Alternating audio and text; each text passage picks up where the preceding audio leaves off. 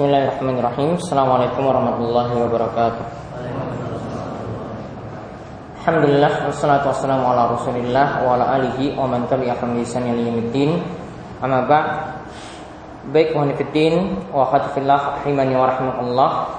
Pada kesempatan pagi yang berbahagia ini, yaitu di tanggal 6 Muharram 1434 Hijriah, kita dimudahkan oleh Allah Subhanahu wa taala untuk melanjutkan kajian kita secara rutin, yaitu kitab Manhajus Salikin karya Syekh Abdurrahman bin Nasir As-Sa'di rahimahullah.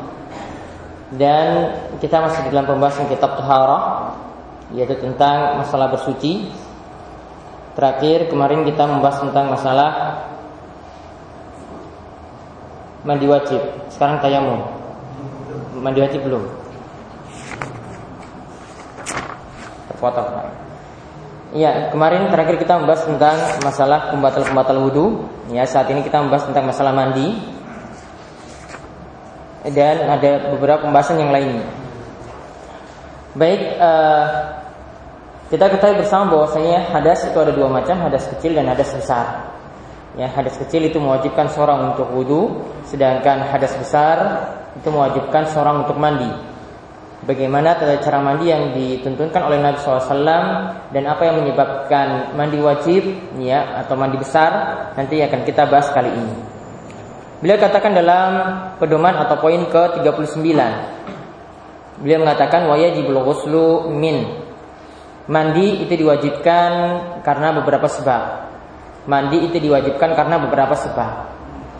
Maka sebelum beliau mengawali di sini, ya, beliau ingin menjelaskan di sini ma yujibul ghuslu wa sifatuhu, yaitu apa yang menyebabkan mandi wajib dan bagaimana tata caranya. Maka di sini dimaksudkan dengan mandi di sini adalah bukan mandi biasa. Ya, bukan seperti kita mandi pagi atau mandi sore. Tapi yang dimaksudkan di sini adalah mandi yang karena ada sebab khusus. Jadi sekali lagi mandi di sini adalah karena ada sebab khusus. Ya, apa sebab khusus tersebut? Di sini beliau katakan mandi itu diwajibkan karena yang pertama al-janabah, yaitu ketika seorang itu dalam keadaan junub. Al-janabah yaitu ketika seorang itu dalam keadaan junub. Yang dimaksudkan dengan junub di sini beliau jelaskan junub itu ada dua keadaan. Yang pertama inzalul mani biwad'in aw ghairihi, keluarnya mani karena hubungan intim atau selainnya. Keluarnya mani karena watak, karena jima, hubungan intim atau selainnya. Kemudian sebab yang kedua, au biltiqa'il khitanain, atau karena bertemunya dua kemaluan. Karena bertemunya dua kemaluan meskipun tidak keluar mani. Ya, meskipun tidak keluar mani. Dalilnya pernah Nabi SAW menyebutkan lafaz ini, ya, walau biinzal, yaitu tanpa, ya, keluar mani ketika bertemu dua kemaluan tersebut. Dan ini juga menjadi ijma atau kesepakatan para sahabat. Jadi yang dimaksudkan di sini adalah junub. Ya, junub ini dua keadaan ini, yaitu karena keluar mani. Keluar mani di sini bisa jadi dengan berhubungan intim atau yang lainnya. Yang lainnya di sini bisa jadi karena onani atau karena mimpi basah. Onani dikeluarkannya mani dengan sengaja. Kalau mimpi basah itu tidak sengaja, artinya tidak diatur, tidak dia paksakan. Kemudian yang tadi kedua di sini adalah dengan bertemunya dua kemaluan. Sehingga di sini kalau sekedar mencium istri, di sini tidak ada kewajiban mandi. Kalau sekedar mencium istri, ini tidak ada kewajiban mandi. Ya, ada kewajiban mandi jika bertemunya dua kemaluan tersebut. Ya, di sini disebut dengan dua khitan. Ini maksudnya adalah merujuk pada dua kemaluan. Kemudian sebab yang kedua, khurujud dam. Ya, khurujud damil haid wan nifas. Keluarnya darah haid dan nifas. Ini menyebabkan mandi wajib juga. Adapun tentang pengertian haid dan nifas nanti insyaallah akan kita bahas dua bab setelah ini. Ya, tentang darah haid dan nifas akan kita bahas dua bab setelah ini. Kemudian yang ketiga, yang menyebabkan mandi wajib juga adalah wa maut ghair syahid, yaitu mati selain mati syahid. Ya, selain mati syahid. Dan diberi catatan di sini yang dimaksudkan mati syahid di sini adalah selain mati syahid di medan perang. Adapun berbagai macam kesulitan seperti seorang itu tenggelam, ya, kemudian matinya itu penuh kesulitan yang lainnya, seperti ada yang ya, atau yang mati karena kebakaran, atau juga para ulama itu kiaskan dengan orang yang mati karena kecelakaan. Ini mati karena kesulitan. Maka ini memang dalam lafaz disebut syahid, dalam lafaz hadis disebut syahid. Namun ini bukan syahid yang dimaksud di sini. Jadi syahid itu ada dua macam, ada syahid yang mati di medan perang, yang di sini yang tidak dimandikan.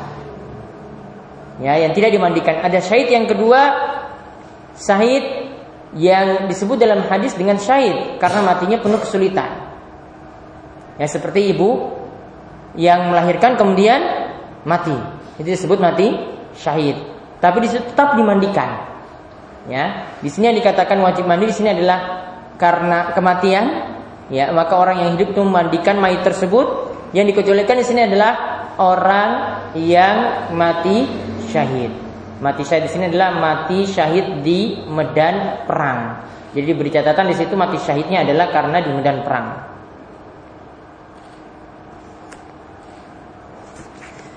Kemudian yang keempat, wa islamul kafir, yaitu orang kafir masuk Islam.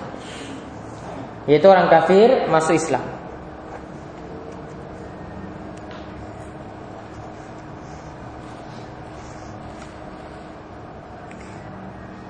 Ya, di sini dikatakan wajib. Ya, di sini dikatakan wajib. Namun di sini para ulama berselisih pendapat. Ya, menurut pendapat atau yang dipilih oleh Syekh Abdurrahman bin Nasir As-Sa'di, ya, mandi bagi orang yang baru masuk Islam. Ya, di sini ingat ya, yang dimaksudkan di sini adalah yang dari kafir murni masuk Islam. Bukan orang yang mengaku Islam kemudian melakukan pembatalan keislaman. Ini beda. Ya, tapi yang dimaksudkan di sini adalah yang kafir murni awalnya. Kafir murni awalnya kemudian masuk Islam. Misalnya dia meninggalkan sholat. Orang Islamnya itu meninggalkan sholat kemudian tobat. Ya, meninggalkan sholat itu kafir, kemudian taubat. Maka di sini dia tidak diwajibkan mandi besar seperti ini. Ini cuma untuk Islamul kafir, orang yang masuk Islam dari aslinya itu kafir. Maka di sini kata beliau ini wajib mandi. Namun jumhur, mayoritas ulama mengatakan mandinya di sini dihukumi sunnah. Tapi kata beliau di sini wajib. Nah, beberapa dalil di sini yang menunjukkan 4 hal tadi itu wajib. Beliau sebutkan setelah itu. Jadi kebiasaan beliau menyebutkan dulu materinya atau fikihnya, baru setelah itu beliau sebutkan dalil. Yang pertama tadi, dalam keadaan junub itu wajib mandi. Dalilnya adalah firman Allah Subhanahu wa taala surat Al-Maidah ayat 6. Allah Subhanahu wa taala berfirman, "Wa in kuntum junuban fattaharu." Jika kalian itu dalam keadaan junub, maka bersucilah. Jika kalian dalam keadaan junub, maka bersucilah. Junub tadi ada 2 keadaan, yaitu karena keluar mani, ya, dengan hubungan intim atau selainnya, atau yang kedua adalah bertemunya 2 kemaluan meskipun tidak keluar mani. Ya, meskipun tidak keluar mani. Di sini perintahnya untuk orang yang junub, fathaharu, maka bersucilah. Kemudian dalil yang kedua, ya, ini yang menunjukkan wanita yang telah suci, ya, khuruj damul haid wan nifas, yaitu wanita yang telah suci dari haid dan nifas, ya, maka dia diperintahkan untuk mandi. Kata Allah Subhanahu wa taala dalam surat Al-Baqarah ayat 222, wala taqrabuhunna hatta yathurna. Ya, wala taqrabuhunna hatta yathurna. Janganlah kalian itu mendekati wanita tersebut sampai suci, sampai istri tersebut suci. Fa iza tatahharna, jika dia telah suci, fa'tuhunna min haitsu amarakumullah. Jika wanita tersebut telah suci, maka datangilah mereka sebagaimana yang Allah Subhanahu wa taala itu perintahkan. Datangilah mereka sebagaimana yang Allah Subhanahu wa taala perintahkan. Maksudnya apa di sini? Sebagaimana yang Allah perintahkan, izak tasalna, kata beliau, yaitu ketika wanita tersebut telah mandi. Jadi sudah suci, belum boleh disetubuhi. Sudah suci, belum boleh disetubuhi. Sampai apa? Sampai mandi terlebih dahulu, baru istri tersebut tuh boleh disetubuhi. Ya, sampai suci itu belum boleh disetubuhi. Walaupun darahnya sudah berhenti, mandi dulu, ya, baru setelah itu disetubuhi. Karena dikatakan di sini hatta yathurna, sampai wanita tersebut itu suci. Artinya boleh disetubui sampai itu suci. Ini dalil yang menunjukkan wajibnya wanita haid dan nifas yang telah berhenti darah haidnya itu wajib mandi. Ya, dan sebagian wanita ini kurang perhatikan hal ini, ada yang sengaja nunda-nunda ya mandinya nunda. Jadi ketika ditanya, kenapa enggak sholat? Saya masih belum suci. Padahal itu sudah suci sebenarnya, tapi kurang mandinya saja. Dia tunda mandinya sampai keesokan harinya. Kalau melakukan semacam ini, maka wanita tersebut berarti meninggalkan sholat dengan sengaja. Ya, dia meninggalkan sholat dengan sengaja. Karena kalau dia suci misalnya, ya waktu zuhur, ya maka segera juga dia mandi ketika itu dan melaksanakan sholat zuhur. Tidak bisa dia tunda. Wah, ini ada kesempatan ini. Ya nunda saja nanti sampai besok. Ya, kalau dia menunda sampai besok, ya besok paginya, maka berarti dia meninggalkan sholat dengan sengaja. Dosa besar. Meninggalkan sholat dengan sengaja dosa besar. Bahkan ini menurut Imam Ahmad, ya ini adalah dosa kafiran.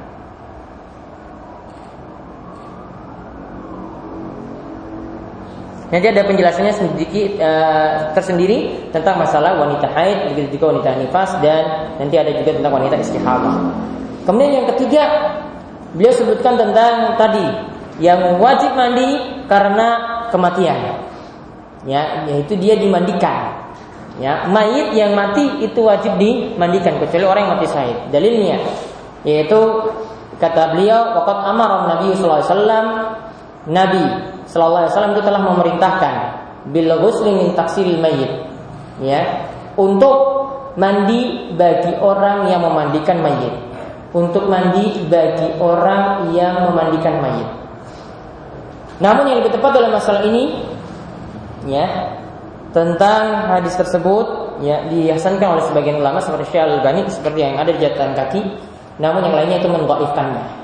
Itu barang siapa, yaitu hadisnya itu berbunyi, barang siapa yang memandikan mayit maka hendaklah dia itu mandi, dan barang siapa yang memukul mayit itu maka hendaklah dia itu berwudu.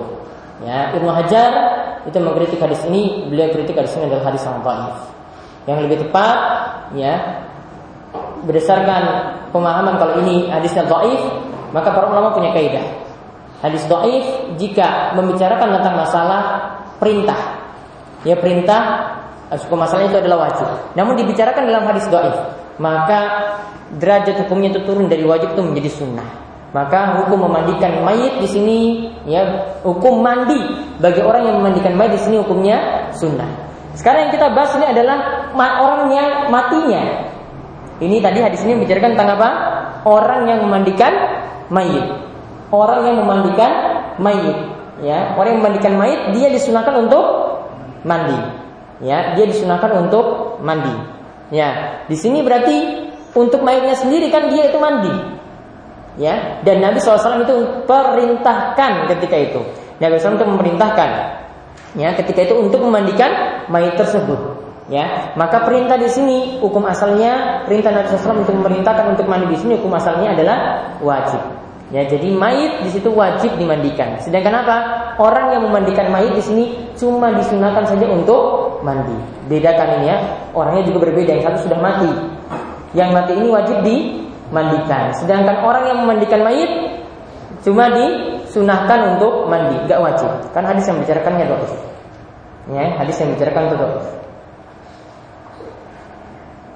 Kemudian dalil yang keempat beliau sebutkan tentang tadi masuk Islamnya orang kafir, maka dia wajib mandi.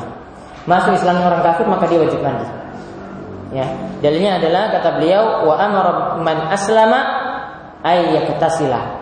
Kata beliau di sini Nabi SAW itu memerintahkan bagi orang yang masuk Islam untuk mandi. Ya, untuk orang yang masuk Islam untuk mandi.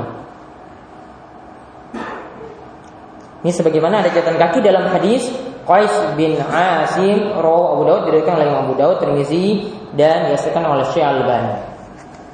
Namun jumhur ya mengatakan tadi hukumnya itu sunnah, yaitu orang yang masuk Islam itu disunahkan saja untuk mandi, tidak sampai wajib.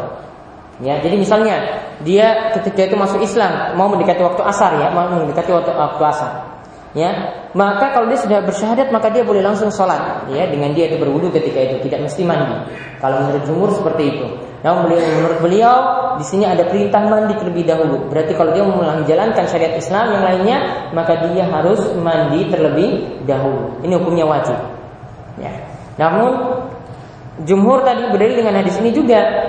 Ya, mereka katakan bahwasanya yang Nabi SAW itu perintahkan untuk mandi, ya itu barangkali cuma untuk satu orang ini saja, tidak untuk yang lainnya. Dan banyak kasus di tengah-tengah Nabi SAW ada orang-orang yang masuk Islam, tapi beliau tidak perintahkan untuk mandi. Ini jadi pendapat jumhur atau mayoritas ulama. Ya, intinya beliau katakan ada 4 hal yang menyebabkan mandi wajib. Yang pertama junub, yang kedua berhenti setelah suci dari darah haid dan nifas. Yang ketiga itu adalah orang yang mati wajib dimandikan. Kemudian yang keempat adalah ya Islamnya orang kafir. Ingat yang ketiga ini adalah orang yang mati yang nanti dimandikan. Ya. Sedangkan tadi untuk orang yang hidup yang memandikan si mayit maka cuma disunahkan untuk mandi.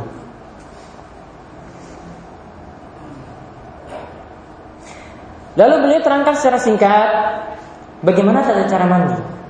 Ya, bagaimana tata cara mandi. Ingat hadis yang membicarakannya itu ada 2 hadis, yaitu hadis Aisyah dan hadis Maimunah. Hadis Aisyah dan hadis Maimunah. Sebelum saya masuk sini, caranya kalau mandi, nanti akan beliau sebutkan terakhir mandi intinya itu adalah mengguyur air pada seluruh tubuh. Ya, mengguyur air pada seluruh tubuh. Ini hukumnya wajib. Adapun caranya mesti mencuci kemaluan terlebih dahulu, ya. Kemudian setelah itu berwudu, baru setelah itu mengguyur badan dengan air ketika itu. Ini cara yang lebih sempurna. Seorang muslim itu hendaklah melakukan cara yang sempurna seperti ini.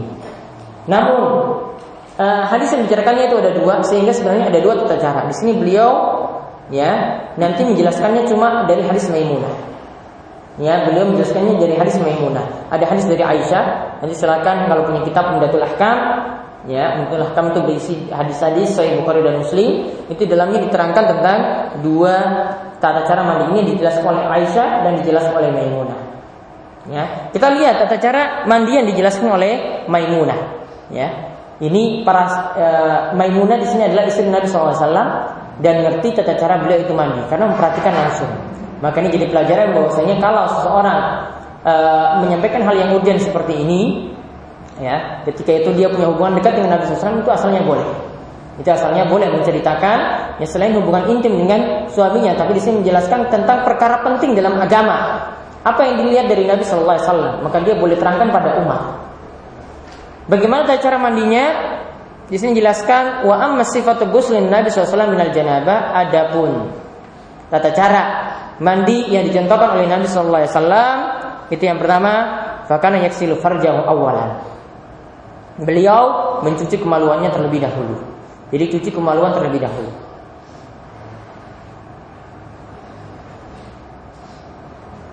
Namun kalau yang diterangkan dalam hadis Maimunah, Nabi SAW itu sebelum mandi cuci tangan terlebih dahulu sebelum cuci kemaluan.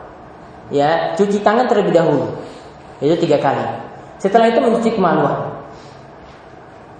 Ya, setelah mencuci kemaluan, ya, baru setelah itu tangannya kan dalam keadaan kotor berarti ketika mencuci kemaluan, maka dicuci lagi ketika itu Nabi SAW itu menepuk, ya, tangannya itu ke dinding. Nabi SAW itu menepuk tangannya itu ke dinding atau ke tanah. Maka di sini kalau prakteknya saat ini nggak seperti itu juga, nggak seperti itu plek. Namun apa prakteknya saat ini? Dengan menggunakan sabun. Ya, dengan menggunakan sabun. Para ulama katakan maksud Nabi SAW adalah tangannya tadi dibersihkan. Kalau dulu ya ditempel di dinding, ya disop-sop di dinding supaya kotorannya itu hilang. Maka sekarang kalau sudah ada sabunnya itu sudah memudahkan untuk dihilangkan kotoran yang ada tadi ketika mencuci kemaluan. Jadi awalnya cuci tangan dulu, baru setelah itu apa? Mencuci kemaluan. Kemudian cuci tangan lagi setelah tangannya itu kotor ketika mencuci kemaluan. Baru setelah itu cara yang kedua di sini, tsumma yatawaddau wudu'an kamilan. Kemudian Nabi SAW itu berwudu dengan wudu yang sempurna. Berwudu dengan wudu yang sempurna.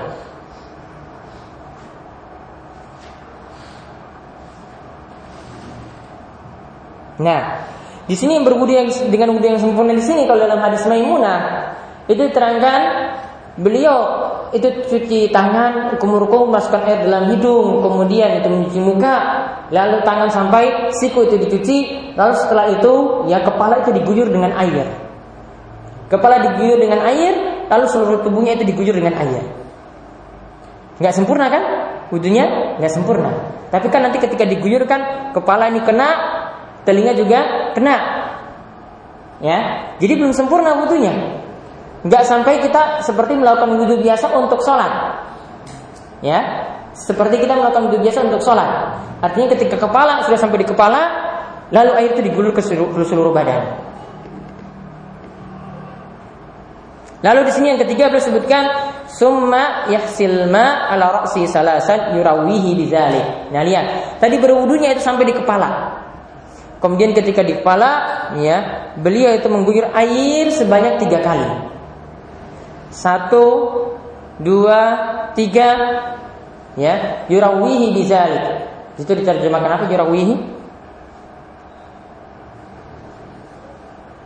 Yang cara yang ketiga, apa diterjemahan?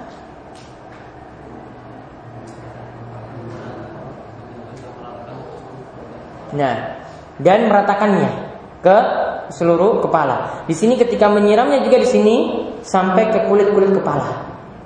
Ya, sampai ke kulit kepala. Jadi kalau rambutnya itu tebal, itu kalau bisa disela-selain sehingga air itu kena kulit kepala.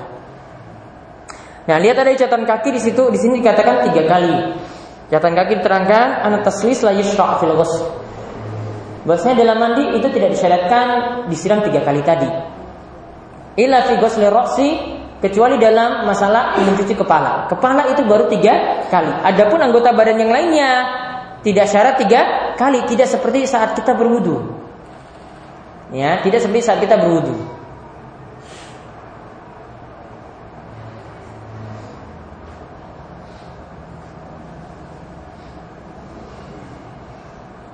Nah, kemudian setelah itu yang keempat, summa yufidul ma' ala sa'iri jasadihi. Kemudian ya Nabi SAW itu mengguyur air pada bagian anggota badan yang lainnya. Ya, mengguyur air pada bagian badan yang lainnya. Setelah kepala, terus disiram lagi anggota badan yang lainnya, ya, badan, kemudian tangan, kemudian kaki dan seterusnya. Lalu terakhir, yang kelima, beliau katakan summa yaksilu rijlaihi bi mahallin akhar. Kemudian Nabi SAW itu pindah tempat. Beliau mencuci kedua kakinya di tempat yang baru tersebut, bukan di tempat ketika beliau itu mandi. Ya, bi mahallin akhar, di tempat yang lain. Ya, bi mahallin akhar, di tempat yang lain. Beliau mencuci kakinya di tempat yang lain. Kan tadi ketika berwudu kan sampai mencuci kepala, kemudian kepala itu diguyur. Ya, kata beliau di sini 3 kali. Lalu setelah itu anggota badan yang lainnya. Kaki kan belum. Kaki itu terakhir. Nanti kalau ini sudah rampung selesai, baru nanti pindah tempat mencuci kaki terakhir. Nah, pindah tempat di sini biar kotoran yang ada di tempat yang pertama tadi ini tidak kena, maka beliau itu pindah tempat yang baru. Ya, beliau pindah tempat yang baru. Ini cara dalam hadis apa? Hadis Maimunah. Kalau pindah tempat seperti ini dalam hadis Maimunah penyebutannya. Lihat catatan kaki disebutkan. Hadisnya riwayat Bukhari dan Muslim. Ini adalah hadis Maimunah. Adapun dalam hadis Aisyah, tata caranya itu hampir sama, cuma wudunya itu di awal sampai sempurna, yaitu mencuci tangan, kemudian berkumur-kumur masukkan air dalam hidung, kemudian setelah itu mencuci wajah, kemudian tangan hingga siku, kemudian kepala, telinga, lalu mencuci kaki. Wudunya sempurna. Ya, baru setelah itu mandi dengan mengguyur air dari kepala dan seluruh tubuh yang lainnya. Sudah. Caranya seperti itu kalau hadis Aisyah. Ya, cara hadis Aisyah itu seperti itu. Boleh memilih salah satu dari 2 cara ini, karena Nabi SAW satu cara itu diperhatikan oleh Maimunah, yang satu caranya lagi diperhatikan oleh Aisyah radhiyallahu anha. Ketika Aisyah itu memperhatikan ini, beliau sedang mandi bersama Nabi SAW. Beliau sedang mandi bersama Nabi SAW. Maka lihat di sini 2 cara ini ya. Jadi tolong nanti dibedakan 2 cara ini. Kalau yang beliau jelaskan di sini adalah caranya dari hadis Maimunah. Kalau hadis Aisyah tadi bagaimana? Wudunya secara sempurna sampai mencuci kaki. Ya, wudunya secara sempurna sampai mencuci kaki. Baru setelah itu ya mengguyur air dari kepala ke seluruh badan yang lainnya. Caranya seperti itu. Nah ini, ikhwan sekalian, ini tata cara mandi yang sempurna. Ini tata cara mandi yang sempurna.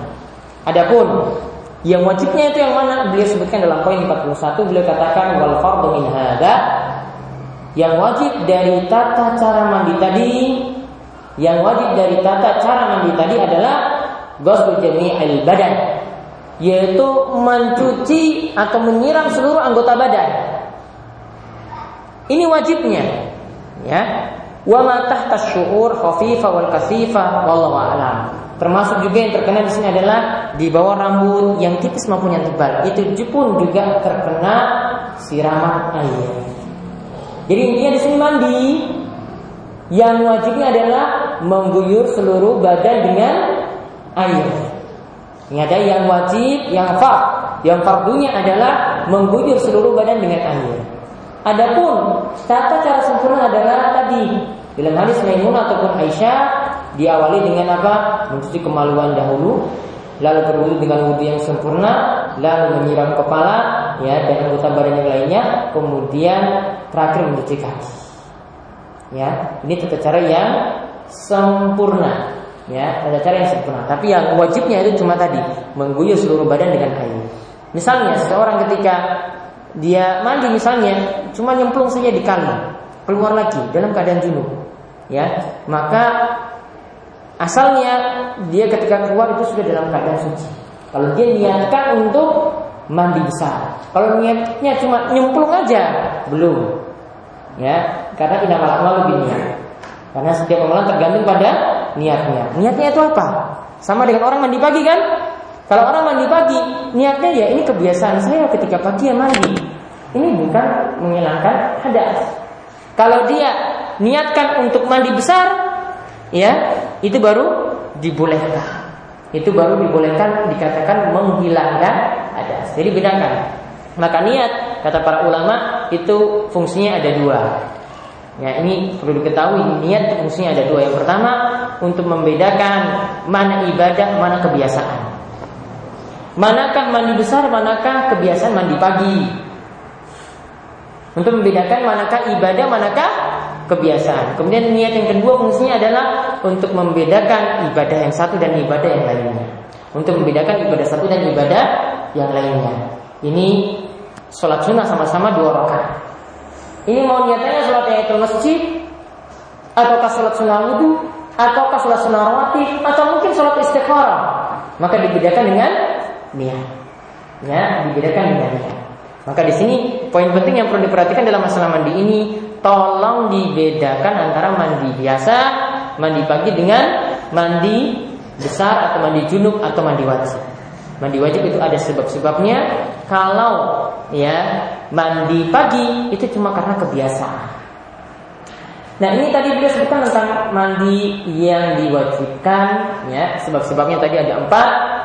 Ada juga mandi-mandi yang disunahkan. Artinya karena sebab ini cuma disunahkan saja untuk mandi. Seperti menurut pendapat jumhur ulama, mandi Jumat. Ya, ini mandi yang sunnah, mandi Jumat. Kemudian mandi untuk sholat Id, berangkat sholat Id.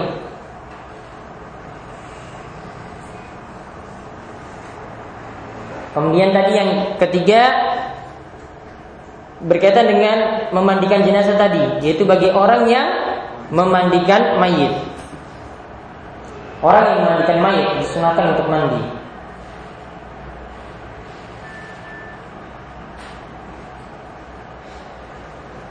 Dan ada beberapa mandi yang lainnya.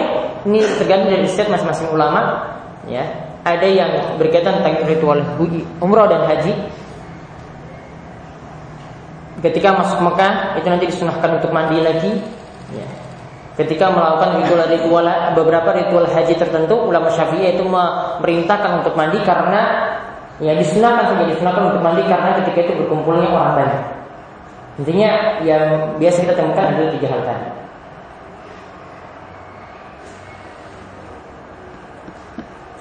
Ada yang ditanyakan sebelum kita lanjut tayamum?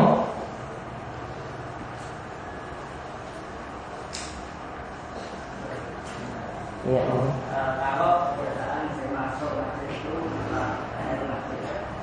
dan waktunya maghrib harusnya di baru rasa itu saat ini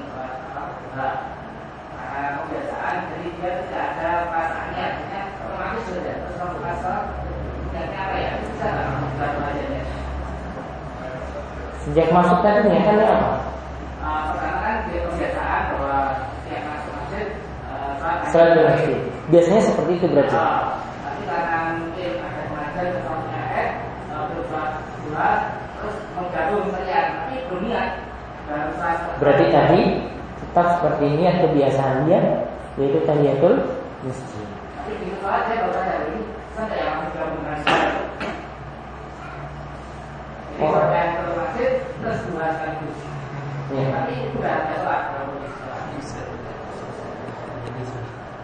kalau harusnya dari awal. Dari awal.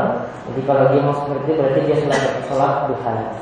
Ya, namun kalau dari awal dia sudah niat saya sholat dulu, maka sholat di masjid sudah masuk duha. Jadi asalnya itu dari awal niatan antara sholat tahiyatul masjid atau sholat duha. Jadi itu tidak dilakukan pada saat Ramadan. Ini perlu dirinci. Ya, saya lupa rincian lengkapnya. Ada untuk mengganti niat seperti di tengah-tengah ibadah ada aturannya. Ya, ada aturannya. Mengganti yang sunnah jadi wajib itu nggak bisa. Tapi kalau sunnah ke sunnah itu masih bisa. Sunnah ke sunnah itu masih bisa. Yang wajib ke sunnah nggak bisa. Misalnya kita sholat zuhur, ya telat misalnya, ya telat masuk masjid. Wah ini kita sudah niatan sholat zuhur. Tapi saya belum sholat sunnah qabliyah zuhur, ya maka boleh nggak ganti? Nggak boleh. Bolehkah ganti ketika itu? Kalau wajib ke sunnah nggak, itu masih boleh. Tapi kalau sunnah ke wajib, ya ini nggak bisa. Kita ada beberapa aturan dan masalah ini harus dirinci. Ada lagi? Sholat sebelum Ramadan agak tuntunan saya nggak bisa. Ya istilahnya kapusan atau mandi ya, tidak ada tuntunan. Menetapkan mandi seperti itu, ini mandinya di sini disunahkan ataukah diwajibkan, itu butuh dalil. Ya makanya di sini sebab-sebabnya beliau sebutkan tidak semuanya. Mencium istri tadi sudah kami singgung, tadi tidak menyebutkan mandi wajib. Maka demikian juga ketika masuk ke bulan tertentu, ya misalnya bulan Ramadan, ada lagi padusan di waktu yang lain. Istilah keramasan atau padusan ada di waktu yang lain lagi, selain itu ada. Mau Idul Fitri ini lagi keramasan lagi. Hah? Ada yang seperti itu. Bukan kalau menetapkan waktu ini untuk mandi, ya maka itu harus butuh dalil. Kalau tidak dalil maka itu tidak ada tuntunannya, tidak ada dalil. Ini saya pernah dengar Ustaz, untuk mandi yang apa jangan punya panjang itu, katanya nggak usah saya semua itu benar nggak? Untuk mandi pada wanita itu dibedakan antara mandi haid, mandi setelah suci dari haid, dan mandi karena junub. Kalau mandi setelah suci dari haid, ya kepangannya itu harus dibuka. Kepangannya itu harus dibuka. Ikatan rambutnya itu harus dibuka. Tapi kalau selain itu, selain haid, selain suci dari haid, itu boleh kepangannya itu tidak dibuka. Ada dua hadis yang membicarakan hal ini, jadi dibedakan. Ada lagi?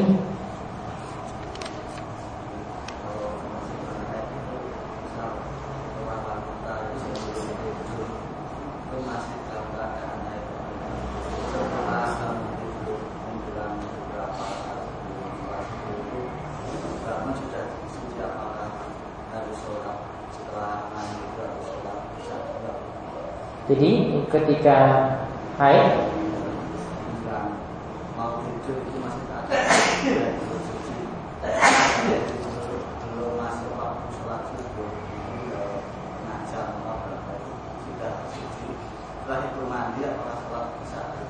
tidak. Jadi dilihat dari batasan waktunya. Ya, kalau sholat isya, ya batasnya sampai pertengahan malam. Ini pendapat yang rajih. Nanti kita akan bahas tentang waktu sholat. Ya, waktu sholat. Maka kalau wanita, ya dia sudah keluar dari waktu tadi sucinya, maka berarti dia masuk ke sholat yang baru. Berarti sholat isyanya sudah dikukur. Namun kalau untuk dua sholat, ya untuk dua sholat yang bisa dijamak, sholat zuhur dan asar, dan sholat maghrib dan isya, maka waktunya itu dianggap satu. Untuk wanita haid semacam ini waktunya itu dianggap satu. Maka ketika wanita haid itu suci pada waktu asar, Ya, menurut pendapat yang lebih tepat, dia diharuskan juga melaksanakan sholat zuhur dan asar sekaligus. Ya, karena dua waktu ini untuk bagi wanita haid itu dianggap satu. Zuhur dan asar dianggap satu. Begitu juga dia suci di waktu isya. Ya, sampai pertengahan malam tadi kan dia suci waktu isya. Maka waktu maghrib dan isya ini dianggap satu. Maka sholat maghrib juga dia harus kerjakan. Dia sholat maghrib dulu baru dia sholat isya. Nanti insya Allah ada pembahasannya ketika masalah haid. Ada lagi? Ya. Kalau mau mengejar misalnya kejar takbir atau bersurah bersama imam boleh tak langsung ngambil wajibnya aja mandi hidupnya? Dia kejar wajibnya saja untuk mandi junub karena ingin dapat takbiratul ihram bersama imam. Asalnya boleh. Ya, asalnya boleh kalau dia mengejar wajibnya saja boleh. Jadi cuma mengguyur saja, baru setelah itu dia melaksanakan ya sholat ketika itu cuma dengan mengerjakan wajib saya ketika mandi boleh. Ada catatan di sini, saya bercatatan di sini ada catatan namanya mandi. Ya, kalau seorang itu mandi itu kan berarti mensucikan hadas besar. Maka hadas kecil itu sudah termasuk dalamnya. Ya, jadi hadas kecil itu sudah termasuk dalamnya. Ada catatan kaki di ini saya tadi lupa singgung ya. Halaman tadi pada catatan kaki nomor 3 poin 40. Ya, situ disebutkan tadi bahwasanya mandi tadi tidak disyariatkan 3 kali. Ya, tidak disyariatkan 3 kali kecuali untuk kepala. Lalu dikatakan selanjutnya dan Syekh itu menguatkan pendapat ana man alaihi hadasan. Jika seorang itu punya 2 hadas besar dan hadas kecil. Dia junub ya dan juga dia punya hadas kecil ketika itu. Ya, wa nawal akbar. Dan dia cuma niatkan menghilangkan hadas besarnya. Dia niatkan menghilangkan hadas besarnya. Dia tidak berwudu, tapi dia langsung mandi saja. Maka kata beliau di sini, wa amma badanahu bil ghusli, lalu dia siram seluruh badannya dengan air, annahu yakfi anil asghar. Maka dengan mandi besar ini sudah menghilangkan hadas kecil tadi. Jadi dia tidak berwudu lagi ketika itu. Setelah itu dia tidak berwudu lagi. Jadi dengan menghilangkan hadas besar dengan mandi ini maka hadas kecil juga sudah termasuk dalamnya. Karena kalau besarnya sudah maka kecil ya sudah tentu. Karena kalau besarnya itu sudah maka kecil juga sudah termasuk di dalam maksud beliau. Walau lam yanwihi bi khususi, walaupun niatannya ketika mandi tadi tidak dimaksudkan untuk yang hadas kecil, dia cukup hadas besar saja maka hadas kecil itu sudah termasuk di dalamnya. Nah, ini ketika beliau kuatkan dalam kitabnya Al-Mukhtarat. Ya, lalu dikatakan Ibnu Aqil wa kadzalika huwa fil mazhab. Ini pun yang dikatakan dalam mazhab yaitu mazhab Hambali. Jadi di sini catatan penting di sini, maka ketika seorang sudah mandi besar, maka dia sudah termasuk juga mensucikan hadas kecil ya. Ketika dia itu mandi junub, maka itu juga sudah termasuk mensucikan hadas kecil. Sehingga ketika selesai mandi ya, kalau sudah mandi, apalagi kalau di awal ketika dia mandi dia berwudu lagi, maka di akhir setelah mandi tidak perlu berwudu lagi. Ada lagi? Tadi? Iya. Kalau kayak berbicara atau sabun itu wajib dipakai atau disunahkan apalagi itu untuk wanita yang suci dari haid. Cara mandinya seperti itu. Itu wangi-wangian ya bagi wanita yang suci dari haid untuk mandi seperti itu. Jika kita mandi besar tadi kemudian kita buang air kecil itu setelah mandi besar sudah selesai. Terus? Ketika mandi besar itu ini setelah wudhu kita buang air. Jadi saya habis wudhu, misalnya kita mandinya sempurna ya. Saya habis wudhu terus sudah mengguyur kepala. Terus buang air kecil. Lalu setelah itu kita selesai itu berwudhu lagi satu tidak. Baik. Di tengah-tengah itu mandinya belum sempurna atau dia sudah mengguyur seluruh badan dengan air? Berarti sudah. Berarti kalau sudah sempurna berarti harus wudhu lagi. Ya, namun kalau misalnya sebelum dia mandi, ya, kan ada kemungkinan sebelum badan diguyur semua ataukah sesudahnya kan? Kalau sudahnya berarti cukup wudhu. Ya, tapi kalau sebelumnya, ya, maka kalau dia cukup dengan mandi saja untuk menghilangkan hadas kecil ini maka sesuai dengan kaidah beliau tadi. Maka tidak perlu wudhu lagi. Begitu juga ini termasuk kata beliau di sini ya, walaupun tidak diawali dengan wudhu pertama kali. Dia mengguyur seluruh badan dengan air kan? maka hadas kecil juga termasuk. Sama misalnya ya, misalnya caranya tadi dia berwudu dulu, setelah itu buang air kecil, lalu guyur seluruh badan dengan air, maka hadas kecil ini tadi ya karena kencing tadi ya itu sudah tertutupi dengan dihilangkannya hadas besar tersebut. Ya, jadi dilihat tadi. Namun kalau setelah mandi berarti cukup wudu. Ada lagi. Buang air kecil atau kencing di tengah-tengah mandi, jadi kita itu basahnya baru separuh badan. Baru seluruh badan. Itu kata Ada prakteknya. Kalau saya belum bisa jawab, saya lihat dulu perkataan Allah. Ya, saya lihat dulu. Jadi tengah-tengah ya, saya belum bisa jawab. Nah, ini kembali ke masalah kemarin. Menyentuh kemaluan itu membatalkan wudu ataukah tidak? Paham? Menyentuh kemaluan itu membuat seorang itu berhadas ataukah tidak? Kemarin kesimpulannya apa? Kalau menurut pendapat Syekh Sa'di, menyentuh kemaluan itu membatalkan wudu. Ya, menyentuh kemaluan membatalkan wudu. Dia rojihkan pendapat tersebut. Namun kalau memilih pendapat seperti Syaikhul Islam Ibnu Taimiyah, memilih pendapat karena mengkompromikan dua hadis, ya, hadis yang membicarakan tentang bahwasanya menyentuh kemaluan itu seperti menyentuh anggota badan yang lainnya, dengan hadis yang mengatakan man massa dzakara falyatawadda, barang siapa menyentuh kemaluannya hendaklah dia berwudu. Maka kalau melihat dua hadis ini, Ibnu Taimiyah simpulkan cuma disunahkan untuk berwudu, tidak wajib.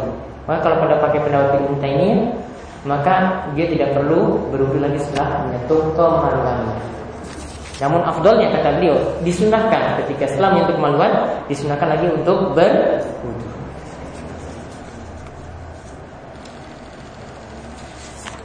Adakah sunnah mandi Jumat bagi seorang wanita? Sunnah mandi Jumat ini bagi man talzamuhu salatul Jumat, yaitu bagi yang kena kewajiban salat Jumat.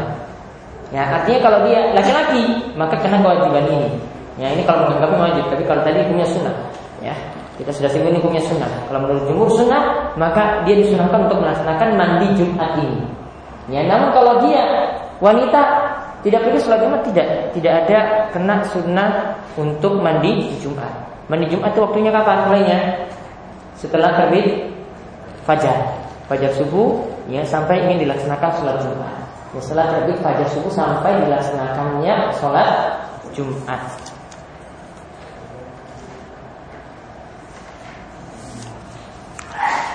Ada yang nanya, ya, setelah mandi janabah, terserah di sini kalau wanita mau mandi junub ataupun mandi setelah suci dari haid, kemudian akan mengerjakan sholat, apakah dia yang harus berwudu? Tadi jawabannya bagaimana? Tidak, ya. Tadi sudah menutupi, dengan mandinya sudah menutupi hadas kecil, maka tidak perlu berwudu.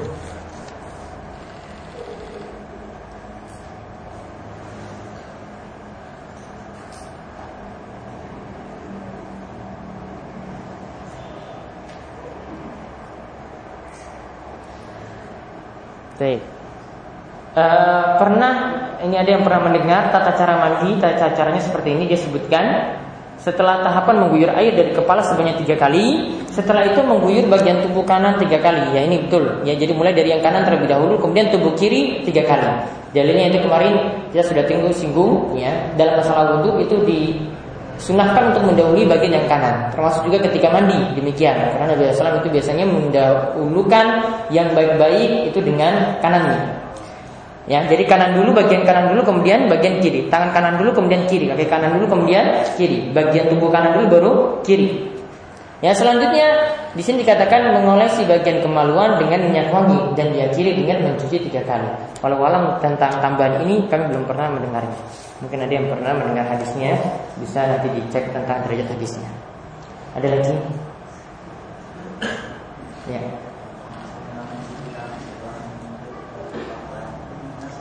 Apa disitu terjemahnya? Diulang.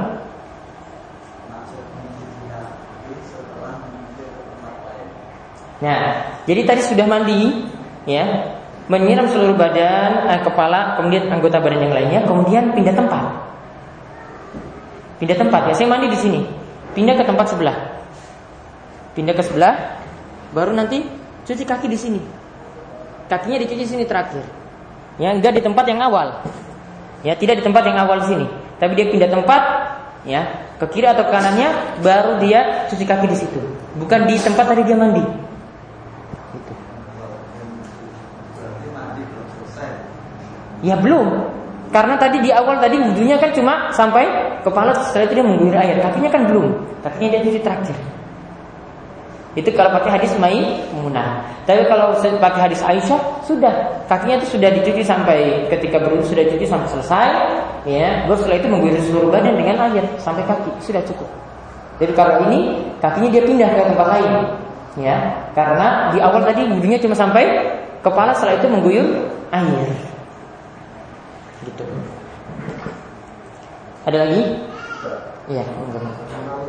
Bagaimana kotoran yang melihat di kuku jari-jari kaki ini yang kemudian jari itu ada kepanjangan kukunya, ada kotoran hitam. Itu wajib dibersihkan atau tidak? Bagian dalamnya tidak wajib dibersihkan, cukup ya bagian yang nampak saja. Bagian yang luar saja, yang nampak saja, ini yang wajib. Ya, karena kalau ini dipraktikkan, kalau ini mesti diharuskan, tentunya nanti akan diterangkan ketika wudu juga demikian. Bagian-bagian dalam juga kena. Tapi yang diterangkan ketika wudu ya tidak seperti itu. Maka berlaku juga ketika mandi, tidak mesti sampai bagian-bagian dalam ini. Cukup yang nampak saja. Ada lagi?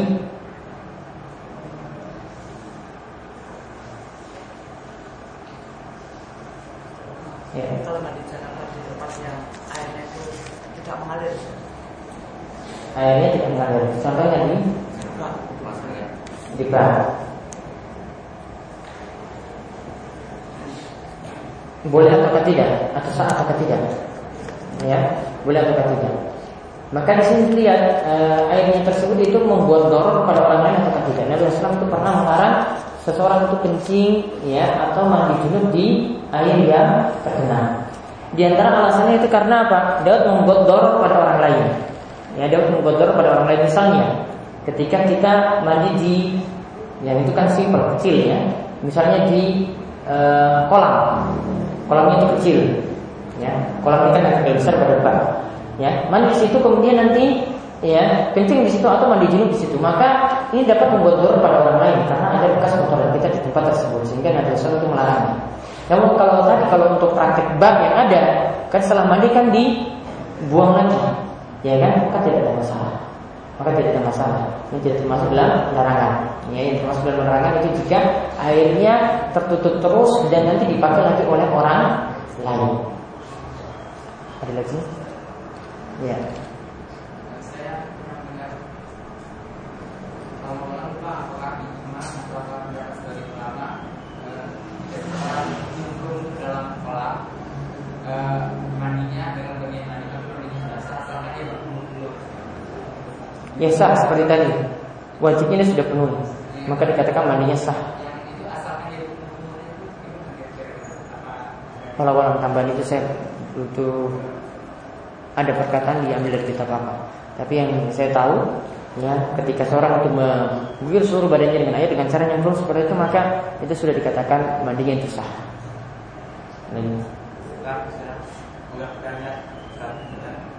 Mandi janabah dan mandi ada sebelum waktu itu ada sama dulu ya. Terus mandi sebelum waktu.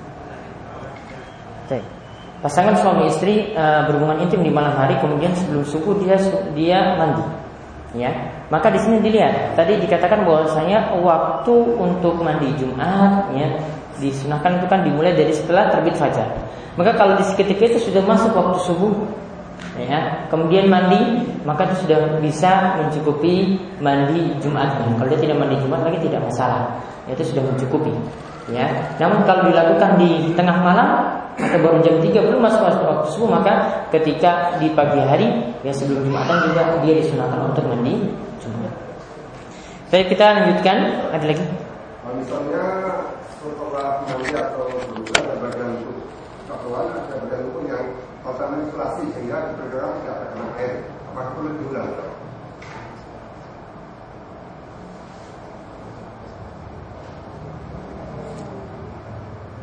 Dalam masalah mandi, ya, tadi seluruh tubuh itu kena air, ya.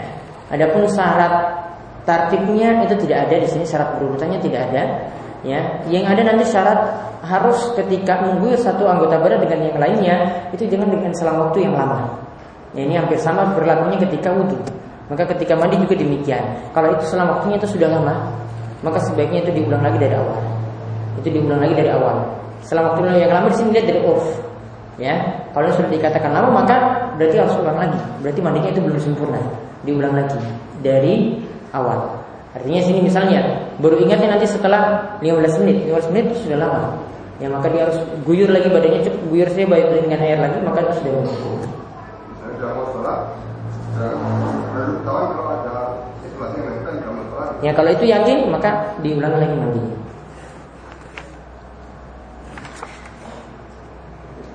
Baik, kita istirahat 5 menit dulu, nanti kita akan lanjut lagi untuk pembahasan tayamum. Sallallahu alaihi wa sallam.